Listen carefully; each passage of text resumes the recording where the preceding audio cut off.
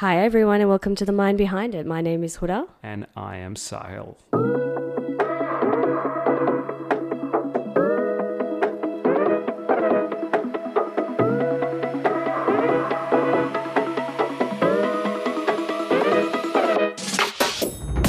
Professor and psychotherapist Michael Drane. I host the Unpopular Culture podcast. It's a forensic psychology and pop culture podcast where I do character analysis. Recently, I'm doing one on The Queen's Gambit and our Marty Bird from Ozark. But Okay, we also do we study cults and serial killers, stalker behavior, that kind of stuff. All right, first things first. Well, because I just finished watching Queen's Gambit maybe a week, 10 days ago. And I found how it was one of the most slow burn shows I've ever watched. And I like the first couple of episodes, it takes you a while to get into it. Yeah. And then once I got into it, I was hooked. But what I found really interesting is how the sales of chessboards all around the world just skyrocketed. Huh. It's like people were buying... Do you know about that? People I were hadn't buying heard that. so many chessboards. Suddenly chess became the most popular game. So tell me about the character. Tell me about I her. love how this is going. No, I want to know about wait her for the show because I actually haven't gotten all the way through it yet. That's what I'm doing this week. Okay, well, I'm just going to shut up then. But sorry to disappoint, but stay tuned. I'll have it for you. I'm doing with this guy named Thomas Flight who he has a YouTube channel where he does character analysis on her. So I'm going to bring some psychology bits, and he does some kind of analysis around the way it's shot, the way the show's actually shot. So it should be really interesting. I haven't actually watched it, so Now if kind you've of seen looks Ozark, I can talk all about Marty Bird. I watched that. I'm a massive Ozark fan as well. It's really funny haven't because watched that either. Jason Bateman is one of my favorite actors. And, when you watch him in... I don't know if you watched Arrested Development. Ever. Oh, yes. I love that show. It's one of my favorite shows. Yeah. Just because he plays the straight guy so well. Yeah, he does. But he brings his own wackiness to it. He has a podcast with Will Arnett, right? He's one of those people. And apparently Ozark was his dream show to make. That's the kind of work he wanted to produce. Yeah, he's a hell of a director. I don't know how he can direct and act at the same time. That's the part. Yeah, but you'll see a director. I'm a huge Star Trek nerd, and I know Jonathan Frakes used to do directing and acting. He'd be directing in the Star Trek uniform and then go in and shoot the scene he's in and then go back behind the camera. It is kind of cool. Oh my God. Because in a way, the director, if you're the director and the actor, then you get to control how you act and what that scene looks like. So it probably gives you a lot of freedom, I would think. It would drive me fucking crazy if I was on set. Because imagine being the other actor. Yeah. It's too much control. It's like everything is being controlled, so I'd hate it. Okay. So we'll just start with us playing the game. Mad Lib, I'm going to ask... What is Mad Lib? In the dialogue, there are gaps where the person who doesn't know what the dialogue says has to fill in. Okay, I'm ready for it. Me too. Very excited. Well, you're going to be the one filling it in, and then you have to read it out at the end. Okay. All right. Give me an adjective. Squishing. All right. A verb ending in ed. Photographed. Yeah, A plural noun. Cock rings. Oh, how do you spell? Oh, cock rings. Yeah. Why not? I was like, what? Cock. Unless that's I don't not, know. if that's too graphic for you guys, I get it. Oh, not at all. No, but also there's a problem with... I'm kind of nerved by the fact that someone's using the plural of that. Anyone who's going into a shop and going, I want a cock ring. No, two cock Sorry? rings. No, not just one. They had to buy one, get Multiples. one free, so I had to get three of them. Yeah. Because Because they break. It's like... Okay, I do have a question here, Michael. When they say cock rings, whose cock is it? Whoever Usually. the lucky winner is, that's who's cock ring. the lucky winner. That's like way too big a risk. I can barely get Huda a gift. Can you imagine? But with three of them, you don't really have to choose Hit me just up. one, right? Oh yeah, fair enough. Yeah. Fair point. Sorry. Okay, well, what? Give me a liquid. Kerosene. Oh, yep. Is it K? I think so. Yes. Mind my spelling. Another noun that's plural. Diapers. Okay. A famous person. Jason Bateman. Nice. Good one. Thank you. Place? Thank you. The seventh circle of hell. Occupation? Gynecologist. I'm tired. It's late. You. I got sexual late at night. It's weird. I don't know why this is happening to me. It's like perfect timing. Yeah. I feel like I've spelled gynecologist wrong, but whatever. Okay. Noun. You were having issues with kerosene I don't know why I'm like horrible at spelling sometimes. and math. Yeah, that's true. All right. You want a noun? A Noun. singular noun? Yes. Tombstone. All right. Nationality? Anglo-American. A female celebrity. Who's a female celebrity?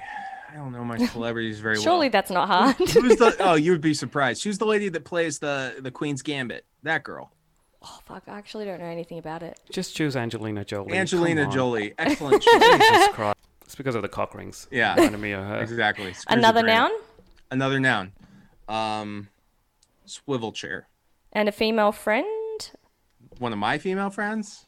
We'll say Ashley Haynes Gibson. She's my friend on UPC, and she'll get a kick out of it. What a great name. Ashley? Ashley Gibson. Gibson. A plural noun? Keychains. We're almost there. Keychains. A number? 13. And an adjective. Sleeping. Alrighty. Okay, here we go. This is a personal ad, by the way. Oh, good. Yes. Please plug my name immediately after I I read this. will. All right, Jason, this one's for you. I'm going to get my podcast voice on here. I enjoy long, squishing walks on the beach, getting photographed in the rain with serendipitous encounters with cock rings. I really like pina coladas mixed with kerosene and romantic candlelit diapers. I'm well read from Dr. Seuss to Jason Bateman. I didn't know he wrote. I travel frequently, especially to the seventh circle of hell. Boy, is that true. When I'm not busy with work. I am a gynecologist. I am looking for the tombstone and beauty in the form of Anglo-American goddess. She should have the physique of Angelina Jolie and the swivel Fair. chair of Ashley Gibson. You can find her on Instagram. I would prefer if she knew how to cook, clean, and wash my keychains because they are filthy. That's true. And listen, I know I'm not very attractive in my picture, but it was taken 13 days ago. And I have since become more sleeping. Yeah, I don't know about that. No, listen, for me, it's 8:00 at night on Monday, and I've had a long ass day, and I am becoming more sleeping. I can feel it. Excellent.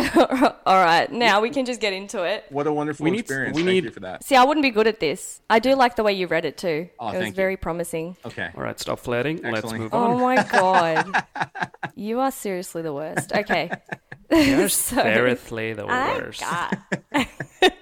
Hey, Michael, actually, can I ask a question? Of course. When did people start using superlatives so freely? Like, you are the worst. You know, like people just use that like in everyday conversation. You're like the best. Yeah. Well, people love to think in all or nothing ways. It's simpler to be like, you're all this or you're all that or you're never this or you're never that. That's a natural tendency that all humans do automatically. And I think the rest of it's cultural because it's just easier to say what everybody else is saying. It makes you Yeah. part of the True. tribe. And it's really big in American culture as well because I remember when I was at uni in Michigan, I was going on the bus and this girl sitting in front of me said, "This is like the best pasta ever." That's a good American And I- accent. Like she thought the cafeteria pasta was the best pasta ever. Ever. Cool thing. Says a Ever. little bit about her life experience, does it not? Or the lack thereof. Yeah. But a friend was like, "Oh my god, totally." They just agree with it. Yeah, and that really bothered me. That I love you Alrighty. Aussies, man. Fuck off. That's so great. fuck off. Off. It's true, we do. Fuck off, cunt. Fuck off, mate. You're fucking I'm gonna have crazy. to put so many beeps in here. People love Well, the I Aussies. think we lost all our G raters at cock rings, did we not? And we thought we were edgy. Yeah. Yeah, right. Persona. And you thought we were going to talk about psychology, you silly bitches. So, what have I walked into? It's just you and into a Sile. cock ring. Yeah, it shouldn't have caught me so late at night. Now I'm all delirious. So, and this is going back a little bit. Don't fuck with cats.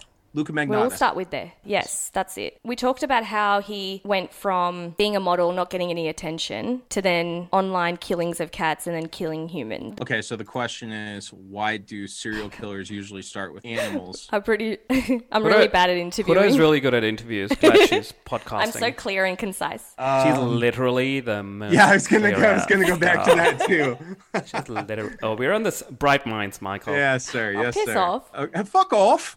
Peace off. Mate. I love your off, mate. accents. It's so great. My Dr. Owen lives in Melbourne too. He's a friend of mine that's on the show all the It's time. Melbourne, Michael. Melbourne? Get it Yeah, correct. right. It's Melbourne. Melbourne. We're lazy. Yeah, Melbourne. It's like a schwa for the bun. I'm like Melbourne. American, so I'm like Melbourne. Yeah. Melbourne. Emphasize every word. Yeah, right. All right, Luka Magnotta. That case is somewhat ambiguous because, at least from the documentary and the research I found, there's not a lot on his background. Normally you see, Okay. I mean, there's some kind of evidence that his mom is a little bit narcissistic and maybe sort of put some of this in him. But from what I know about the case and what I remember, his development to a psychopathy is a little bit ambiguous to me. Yeah. In general, though, serial killers will start off with small animals for a few reasons. Number one, it's more socially acceptable. So if you got caught mutilating a cat, although that's awful, it's not as punishable as mutilating a person. Yeah. Second, they usually start when they're younger, and animals are easier to find, and they're more vulnerable, and nobody's going to miss them. Serial killers will also, attack hitchhikers and strays and people who are more vulnerable. There are a lot of killers will specifically target people because they're vulnerable. So homeless people, things like that, and animals are kind of extension of that. The third reason is just because it's a kind of ramp up period. Think about drugs. You don't usually go right to heroin and methamphetamines, right? You start with liquor and marijuana, and there's a ramp up period, and it's a kind of gateway. So animals are a kind of gateway for a serial killer to explore their craft, and they are discovering their killing patterns the way a person discovers their sexuality. I was literally going to say it's like how it goes from sex to cock rings. Right, exactly. You start with a cock ring, and then before you know it, you got start 3 with a cock cock rings. ring. Then you get the vagina ring. Go the other way around. Then you get it stuck, so you got to call your gynecologist. Which is you, Which by the is way. me. Apparently, I am a gynecologist. No, so it's a kind of ramp up period. It's a way to timidly explore because the pathology behind a serial killer is very much like a sexual pathology. You don't start off full blown doing all the things that an adult does. You work your way up to first base, second base, that kind of thing. Yeah. So you said it was interesting because he had no real background and he didn't start from when he was young. Well, we don't know. Well, we don't. I simply don't know. I don't know one way or the other. And I know this is completely off topic. For some reason, this came to me. Xavier Dupont do you remember that case? It was Xavier Dupont I don't know how to say the last name. I'll butcher it if I try. The French one that he killed his entire family. Oh, the one. And buried them? Yeah, we watched that. Didn't I tell you about that one? Yeah, we watched it. Do you know about it? No, but I know other cases where they've killed their family and buried them in the backyard. It's actually disturbingly more common than you might think. Herb Baumeister, for example, John Wayne Gacy. Yeah. So that's what I'm saying. Like with that sort of stuff, a lot of the people often say it was completely unexpected. Right. Which it's kind of scary if there's no telltale signs. I mean, it's like you don't know if a person's going to just do that. Well, it's a little bit like again, it's like drug use. Usually the people who are closest to the drug user are the people that don't see it, right? Because you have an affinity towards that person, and it's easy for you to throw up defense mechanisms and rationalizations when you see something weird going on. Mm-hmm. In fact, in Ozark, this happens where Jonah, the son, starts what they think is mutilating animals, and they immediately get to work rationalizing, the two parents do, rationalizing, oh, well, he's always been a little weird, and maybe it's just a phase, and they start throwing up all these things because they don't want to accept what might be going on. But to the credit of the serial killer, they're very good at faking emotions. They've spent their whole life perfecting that. After all, that's how they got into a marriage and had kids and things in the first place. Yeah. And what might be going on? So say, the parent is just going through a phase and, there's denial. So what do you think is actually going on? If I saw a kid mutilating an animal? Yeah. How do we even bring that up? Well, my mind, I would immediately go to antisocial antisocial personality or a precursor to psychopathy. Unfortunately, there's a possibility it's internalized trauma. So they could be sexually or physically or otherwise being abused. They have a lot of confusion and pain that's coming out, and they're taking it out on animals. That's my secondary hypothesis. It's not as likely in my head, but it's possible. And that would be hard to treat. I argue that trauma is easier to treat than psychopathy, but yes, they're both very challenging to treat and very hard. Trauma and psychopathy, how are they different? Well, internalized trauma, psychopathy is a somewhere on the spectrum, a lack of emotions and a disregard for other people. And then further up the spectrum, it's you actually have a kind of lust. It's not quite sexual, but it's kind of the same mechanism, the same compulsion and drive to hurt and harm other people, to watch them suffer. There's killers that used to, they just like the sight of blood in the moonlight. Yeah. Okay. I think Ed Gein used to go out and dance around naked and see blood. Trauma is not the lack of empathy. So if you smacked your thumb with a hammer, your thumb would swell up and turn purple and start to kind of throb, right?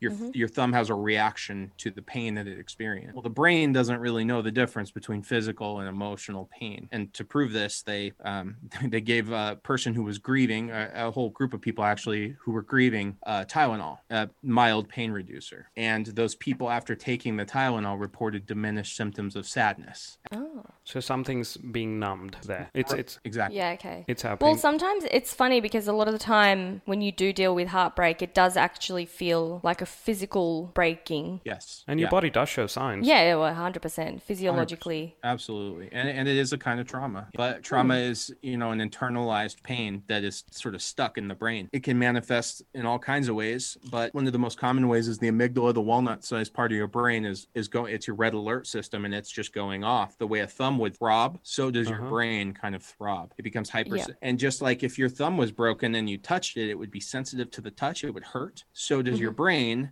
become sensitive to extra stimulus that it could otherwise handle. So that's why your cup is already emotionally full. You can't even handle going to work or anything else. Sometimes it's just this total shutdown process. That's really interesting. So for psychopaths, the amygdala, does it not get activated as much? Not as easily, no. So, psychopaths have something called high stress immunity, meaning it takes a lot for them to become under threat and feel like they're under threat. They're more cool under pressure, which is why they're fine taking these giant risks in killing people and doing really heinous things without worrying about the consequences too much. If you watch like the Richard Ramirez trial or the Ted Bundy trial, they're sitting in the trial just cool as a cucumber. Chill. They don't look worried at all, right? Whereas the three of us would be probably scared out of our minds if we were on trial for murder. They're fine. They're like whatever. And the other side of the coin for that is that they because they're so emotionally numb and they're so immune to stress, they also need a lot of stimulus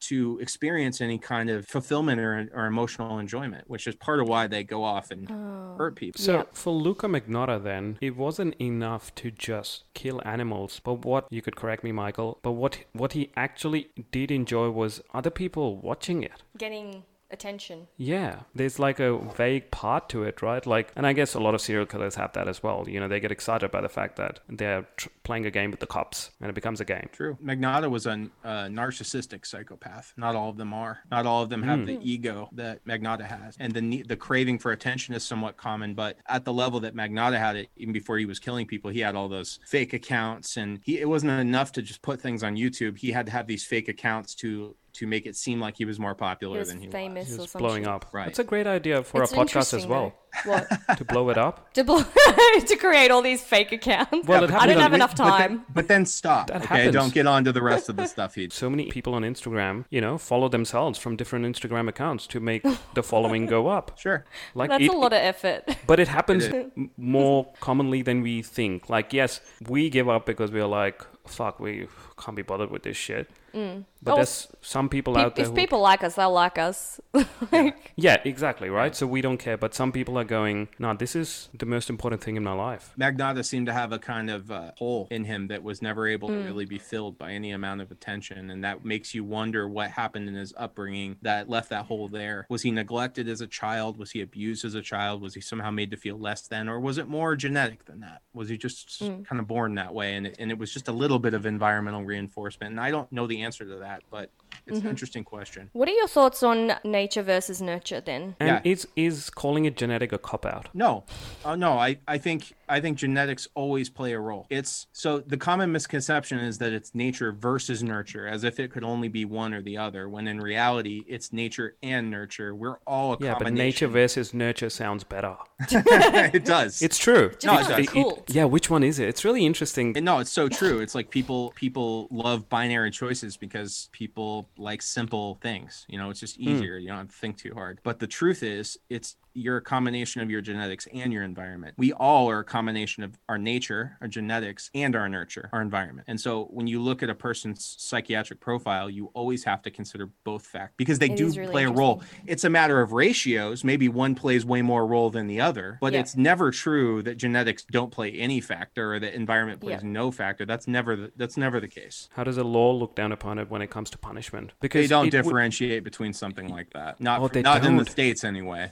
You might get, if you're lucky, you'll get a documentary 20 years after you've been incarcerated where they feel sorry for you and your shitty upbringing, but it doesn't stop the punishment system from doing their thing. Do you think there's something fucked up there? Would we consider it this person's fault? At what point do you go, well, this person can't control it because it's in their genes? Yeah, I know people that would compulsively attack people in the hospital. They just couldn't help it. Impulsively, you're walking down and you pass them in the hall and they just sock you out. They can't even help it. But does that then mean that we should give them a pass and let them continue on in society hurting people? So it's a controversial, it's a tricky question because it's like, while I can sympathize with the fact that you can't help it, I also need to keep you from hurting other people going forward. And so here in the States, we don't have a great remedy for that. The best thing we have is something called a forensic hospital where I used to work. So when you commit a crime, but you're mentally ill, instead of going to hardcore prison, you go to a forensic hospital where you serve the sentence for murder, you serve your 15, 30 years or whatever, but you also get psychiatric care as you're going along, rehabilitation programs. It's more geared towards acknowledging that you have a mental illness. So it's not a great solution. Winning the lottery for a lot of people who... Yeah.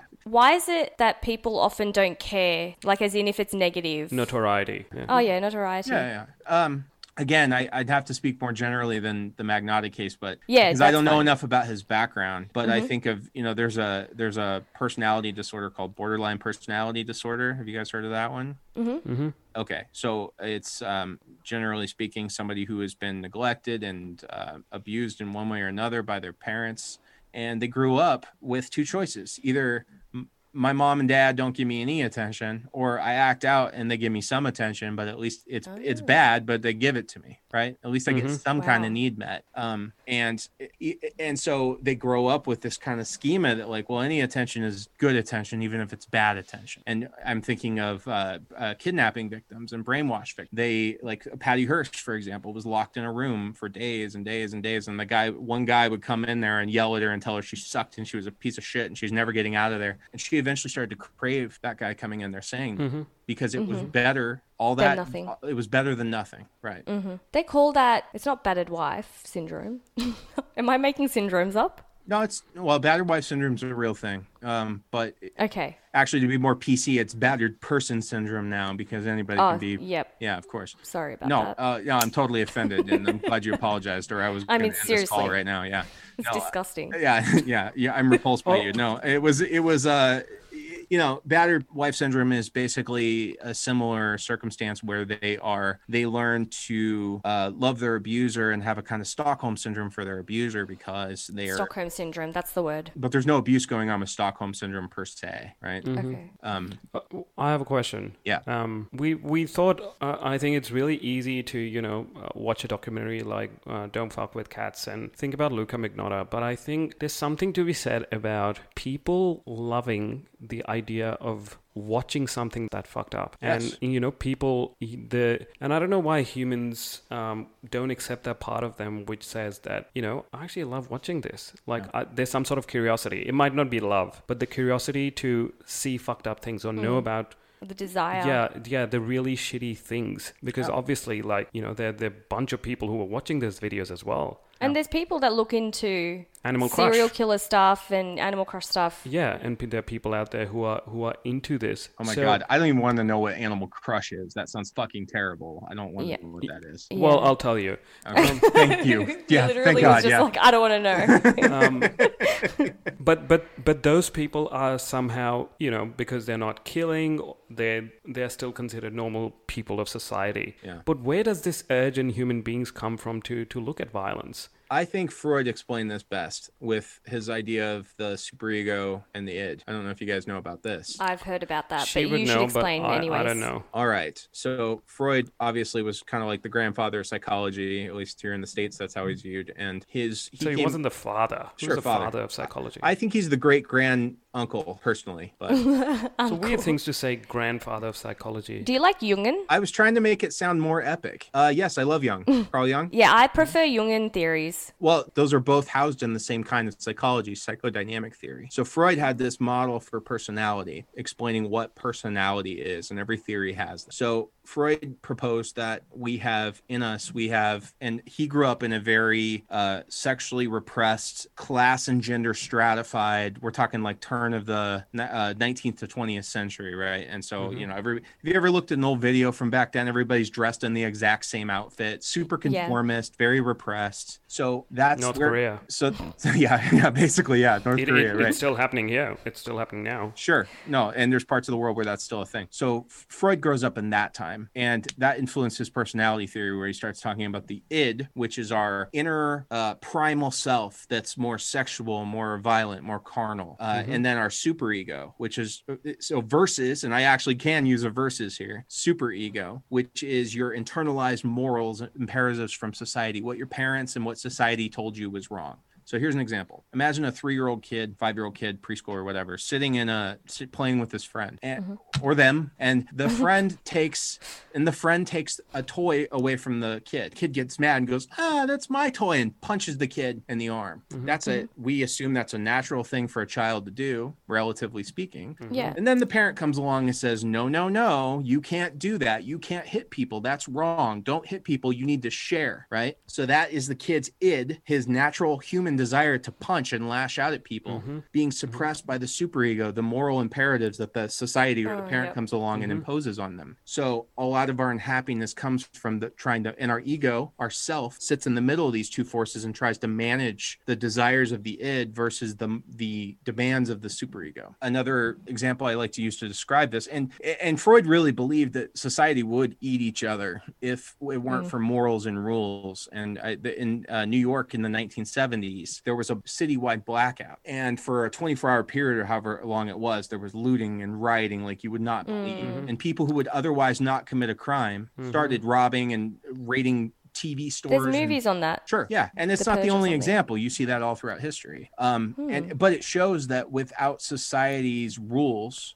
humans degrade into something more primal, more savage. And so Freud argued that we need those rules to keep us in check. And more to your question about why do we enjoy it? Yeah. When you think about it, we have always enjoyed that. It's not, you don't have to go too far into history to watch entire villages coming out. I was just studying the Salem witch trials the other day, and you don't have to go very far to watch. Everybody comes out to the public square to watch this person get ripped into pieces or hung or something, and they cheer it on, right?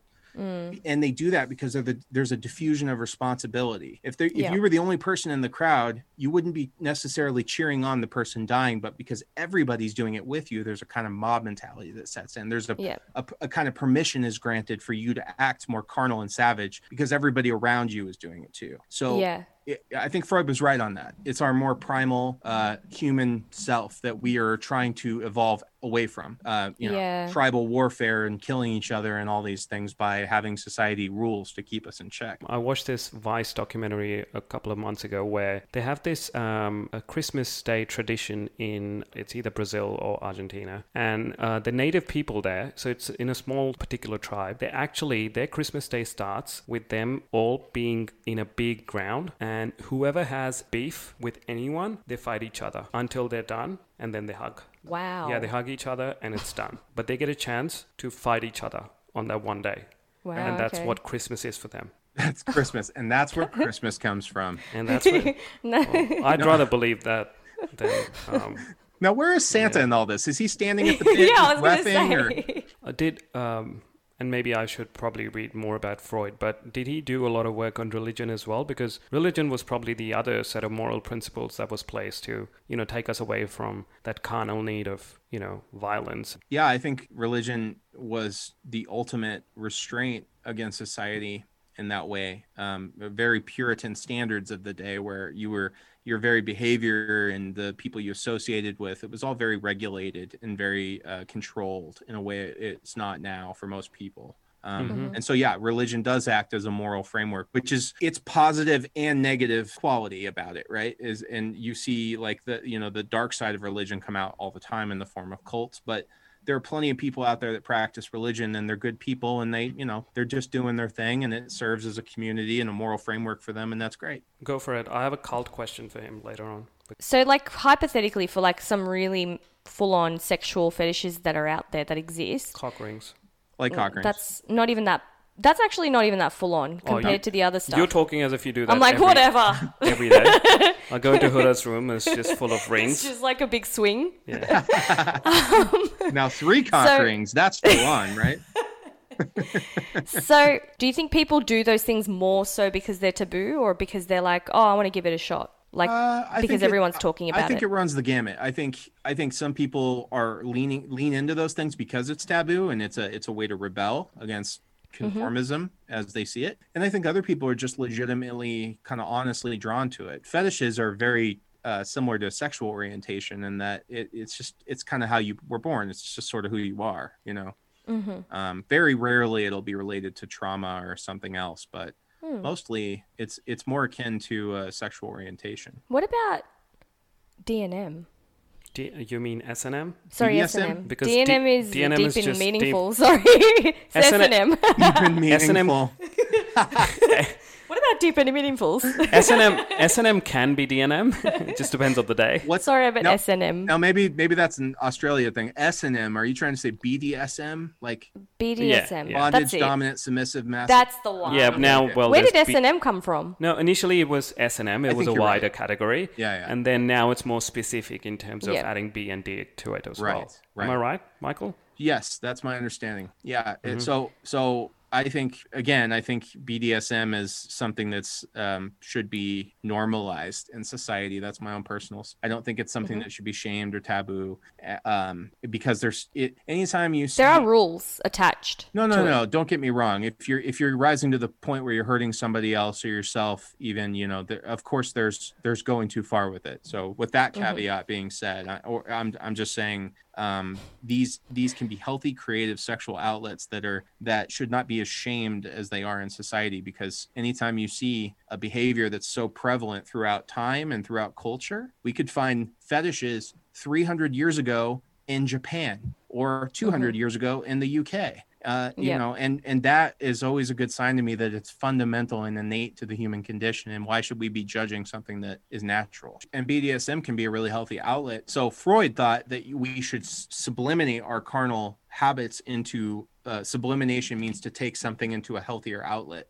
So we should sublimate them into healthier outlets. So if you have violent tendencies or violent urges and it pairs with sex really well, is there a healthy way for you to have an outlet for that? Maybe not, but maybe there is, Yeah. All right. What was your cult question? I'm still stuck on the idea of you said that we should not be judging. Can humans really be free of judgment? No. So how do we even deal with that issue of, when we say people, you shouldn't be judging? I go, yeah, sure, but can we ever be free of that? And if not, again, is there a better way of doing it? If anything, there should be a better way of judgment. No, that's I think it's a great question. We can't be free of judgment because because bias is innate to humans, because we all have our own unique subjective experience, which is colored by our culture and a bunch of other things. So judgment is innate, but judgment over BDSM in particular does not have to be innate. We can move away from that. For example, we used to judge premarital sex a lot more than we do now, right? Yeah. It's a lot more normalized in society. So certain behaviors can, or I mean, women driving cars, or there's some things that Yeah. other cultures completely shun that maybe once upon a time we did too, but we've kind of grown out of that. I'm not speaking for the whole world, obviously, but Yeah. this is my very American centric point of view. But I think we can move away to from judging BDSM, and I think if we did, we'd be healthier for it, because I think people would be more free to express their their darker nature. Yeah. It's almost like releasing those Exactly. things. Exactly. Well, I find it very interesting that it's also a class thing. I think it's if you look back to, I mean, India's history. I'm fascinated by India's history and the idea of a harem. So, do you know what a harem is? I've heard, sort of. So harem was basically where the king and his ministers, only the highest of the highest, could, basically indulge in debauchery. Okay. Like in the sense they could have sex with as many women. It was basically a harem was full of women. Yeah. Yeah, okay. And they would be walking around, and there'd be eunuchs in there, and you'd be allowed to do anything if you were that class. And it was considered okay because it was a class thing. The king is allowed to do that. Yeah. And I think now, if we think about it, I mean, again, people like Jeffrey Epstein, did this shit for the longest fucking time. Yep. And the judgment was not as strong until everything came out in the open. Right. But again, there were people out there who knew about this shit and were like, hey man, maybe don't fucking do this. We always put famous people on a pedestal. Yeah, I think it's one of the universal consistencies in society throughout time and culture is that the powerful get away with more, right? And the rules don't apply to them as much. And I think that's a power dynamic, and that's a good example of superego versus id too, because the rich and powerful don't have as many rules applied to them. Their money, their wealth, their power allows them to get away with more, whereas your common person is more beholden because they have less resources to overcome those societal standards. They're more beholden to them. It's an unfortunate consequence of, and it's an unfair, it's kind of the root of classism. And it's unfortunately something that we still see today, even here in the United States. Oh yeah, we definitely see it in the United States. Yeah, I think we do. Have you guys been paying attention? So, a cult question. Yeah. I saw this documentary about this guy who kind of lived in the middle of nowhere. He married this girl, a young girl, 14-year-old girl in the 60s or the 70s. And I think they were Mormons. They might have been Mormons. And once he married her, then he married the mother of the girl. Oh, yeah. And then he ended up marrying another young girl, and then another young girl, and then another young girl. And they kind of interviewed, and they're living in absolute shambles, like it's ruins. And they asked the girl, they were like, were you okay with the fact that you'll have to share a husband with your mother? And she was like, yeah, it's a blessing to have this person. I was gobsmacked because I thought, how could someone think that? But then I thought, someone is thinking that. Many where people does are. where does that idea come from? Cults thrive and are able to gain power over their followers by taking their followers out of society and controlling them in their own kind of ecosphere, their own little bubble. And then once they have them isolated at a commune or Guyana, South America, or whatever it is, then they get to work at taking their material possessions away. You need to tithe all your stuff to me and give me your house and give me your money, and God will take care of you. And I'm the leader and I speak for God. So you got to give me all your shit. Right. And all this is de-empowering the follower, because if you have no money, you have no things, no possessions, and you're more and more dependent on your leader to take care of you. It's just like an abuser. They have power over you because you have nothing. And so these kids that you're describing probably grew up only knowing that, and even their own mother is reinforcing that it's okay to do these. There is a social acceptance within their little microculture that this is the way things are supposed to be. And what's a real mind trip is that you or I, growing up in the same circumstances, might feel the same exact way because we don't know any better. Well, I was in a cult. Really? Oh yeah, he was. Sahil was. Yeah, and it's really, as you said, like when I was in it, I didn't even realize. I literally did not realize. And I was living a normal life. So I'm an actor. So all actors at some point or the other go through some culty thing. Because we as actors are more open-minded, to trying out new things or experimenting or, giving everything, because you want to embody so many different characters. So I joined this acting class, which was amazing, actually. The acting technique was really amazing, and it was body over mind. So you would probably disagree with everything they said, and they said that the body knows better than the mind. No. And yes, well, incorrect. Exactly. He's like, disagreed. The body doesn't have a brain. The body doesn't know anything. Well, yeah, so they were exactly the opposite, and they said that every emotion, it comes from a body. So when you're happy, it's actually the heart enlarging. So the acting technique was based on imagining your heart becoming bigger and bigger and bigger. And yeah, so your body kind of, and I thought, this is a easier way to get to your emotions rather than think of something shit that happened in your life. So they marketed it as a technique where it was biological rather than emotional or thinking about shit. Mm-hmm. And initially it was a great acting class. Like we did a lot of physical stuff, which was really interesting. We would do a lot of martial arts, and we would do a lot of body rolls, and then keep on doing it until the mind doesn't have time to think. So that's what they're saying. The most authentic acting comes when your brain's not thinking. It's just subconsciously just coming out of you. Interesting. What's interesting about your story is there's partial truths in a lot of Exactly. Yeah. Exactly, which is all their work was based on energy work. So they said that the room has to be black at all times, so nothing leaves the room. There were no windows or nothing. They also wore black. Which would have been very disorienting. Yeah, which was strange at first, but I'm going for that acting gold, right? I'll become an amazing actor if I learn this technique. Well, and I was an actor too. I mean, they put themselves through all kinds of crazy shit and actors are really prone to tribalism and ritualism and things like that. Absolutely. Yeah. Well, I think humans in general are. Oh yeah, totally. But actors especially. Well, actors are more in touch with their creative, expressive side, so I think they're more cognitively malleable to those kinds of ideas. Exactly. Impressionable.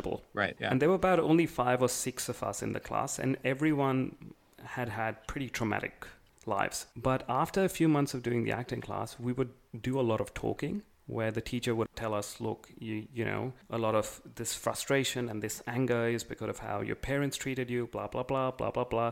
And then at a point we were talking about like aliens and shit. And it went really, really weird and bizarre. It's funny how they almost tried to detach you from the outside world. They did. And they told us like the outside doesn't know anything. Humans outside are stupid. They're just walking without really questioning anything, which again, there is partial truth in that. Yeah. I agree that, you know, like pop culture like makes you think a particular way, but it's just funny because they were also trying to get you to not question anything. When I was in it, I was convinced until someone told me, they're like, dude, that sounds like a cult. I'm like, did you have an authoritarian leader that ruled without question? Yes. And he sat, and it was really funny because he sat on a chair because he was an older guy in his 60s, but he sat on a chair mounted on 2 mats. Whereas everyone else kind of sat on the ground. I see. And he said I love that he had the extra mats added. Yeah, because he had back pain. So did they exploit you guys in some way? Emotionally, financially? Well... Did they take your money? Well, we were paying for classes, of course. Okay, well, there you go. The thing that separates a cult from a religion in theory, although I think those ideas are closer than people are usually comfortable with, is that cults exploit their members in one way or another, financially, psychologically, sexually, physically, you know, physical labor. Like I just interviewed a lady who had to sit there and make little dresses for $1 a day, and she'd work all day. Wow. And then she figured out how to cut corners and make them faster, so they made her redo them all. So that kind of thing, like a psychological sweatshops, right? Sweatshops in India, yeah, essentially sweatshop. Yeah. Or what you'll see is like what you were talking about earlier with the, you know, the kids marrying this guy and the mom marries. So it's amazing how fast cult leaders devolve into sexual exploitation of members. It's almost universal in the way that happens. It's like once the leader has no super ego to check them anymore, they get to work. The first thing that always comes out is sex for some reason. It's like that's the thing that's just under the human surface waiting to burst forth. It's a way to get immediate pleasure for the predator, obviously, but it's also a way to control the follower and to exert a kind of influence and power over them. So it serves multi-purposes. Sex is quite vulnerable for us as well. Absolutely. If you think about the brain, and we talked about, you know, instinct, and we still have that instinct, the brain hasn't developed that well, has it? As an evolutionary thing, where do you think the brain is right now? It's tempting to think that we are barbarians that haven't learned much. And that's true in a lot of ways. And I'm often disappointed with humanity and the decisions that we make, especially as a society. at the same time, we have to remember that the modern human has only been around for a couple 100,000 years. Most lifespans for any given organism is a couple million years. And so we're relatively young. The modern human is relatively young. And even within that time, so if human existence were on a calendar, right, the modern human lifestyle that we have now didn't come around until, I mean, you could argue and you want to call it the internet age and say it's 25 years. So how fast do you expect society to catch up to itself given the rapid speed that it's moving at? Well, give it to me fast. I don't want to wait. I want everything right now. I literally want it now. I literally want it now. You won't believe it. You won't believe it. Like, people used to use that when they saw like an alien. Yeah, right. Or saw a UFO. Yeah, and now it's like about other people's lives. You wouldn't believe it. Rachel was there. Yeah, like, no, Rachel, I would believe it. I've been to the mall. I understand I can believe that. Milkshakes there. I get Seems it. plausible. Yeah, it seems at least theoretically plausible. Yeah, totally. All right, Michael. We'll have to get you on again. Yeah, ask me back. I'll come back. Thank you so much for your time today. You're so welcome. And again, for everyone listening, Unpopular Podcast. Unpopular Culture Podcast. Jesus Christ, get it I right. was talking about our podcast, Unpopular Podcast. We've changed the name. I don't make a boo-boo. Unpopular Culture. So we'll start again so we can edit that shit out. No, So I again, don't think I'm going to. Everyone listening. Unpopular Culture Podcast. You can find us on all the platforms at UPC Podcast, Twitter, Facebook, Instagram, YouTube.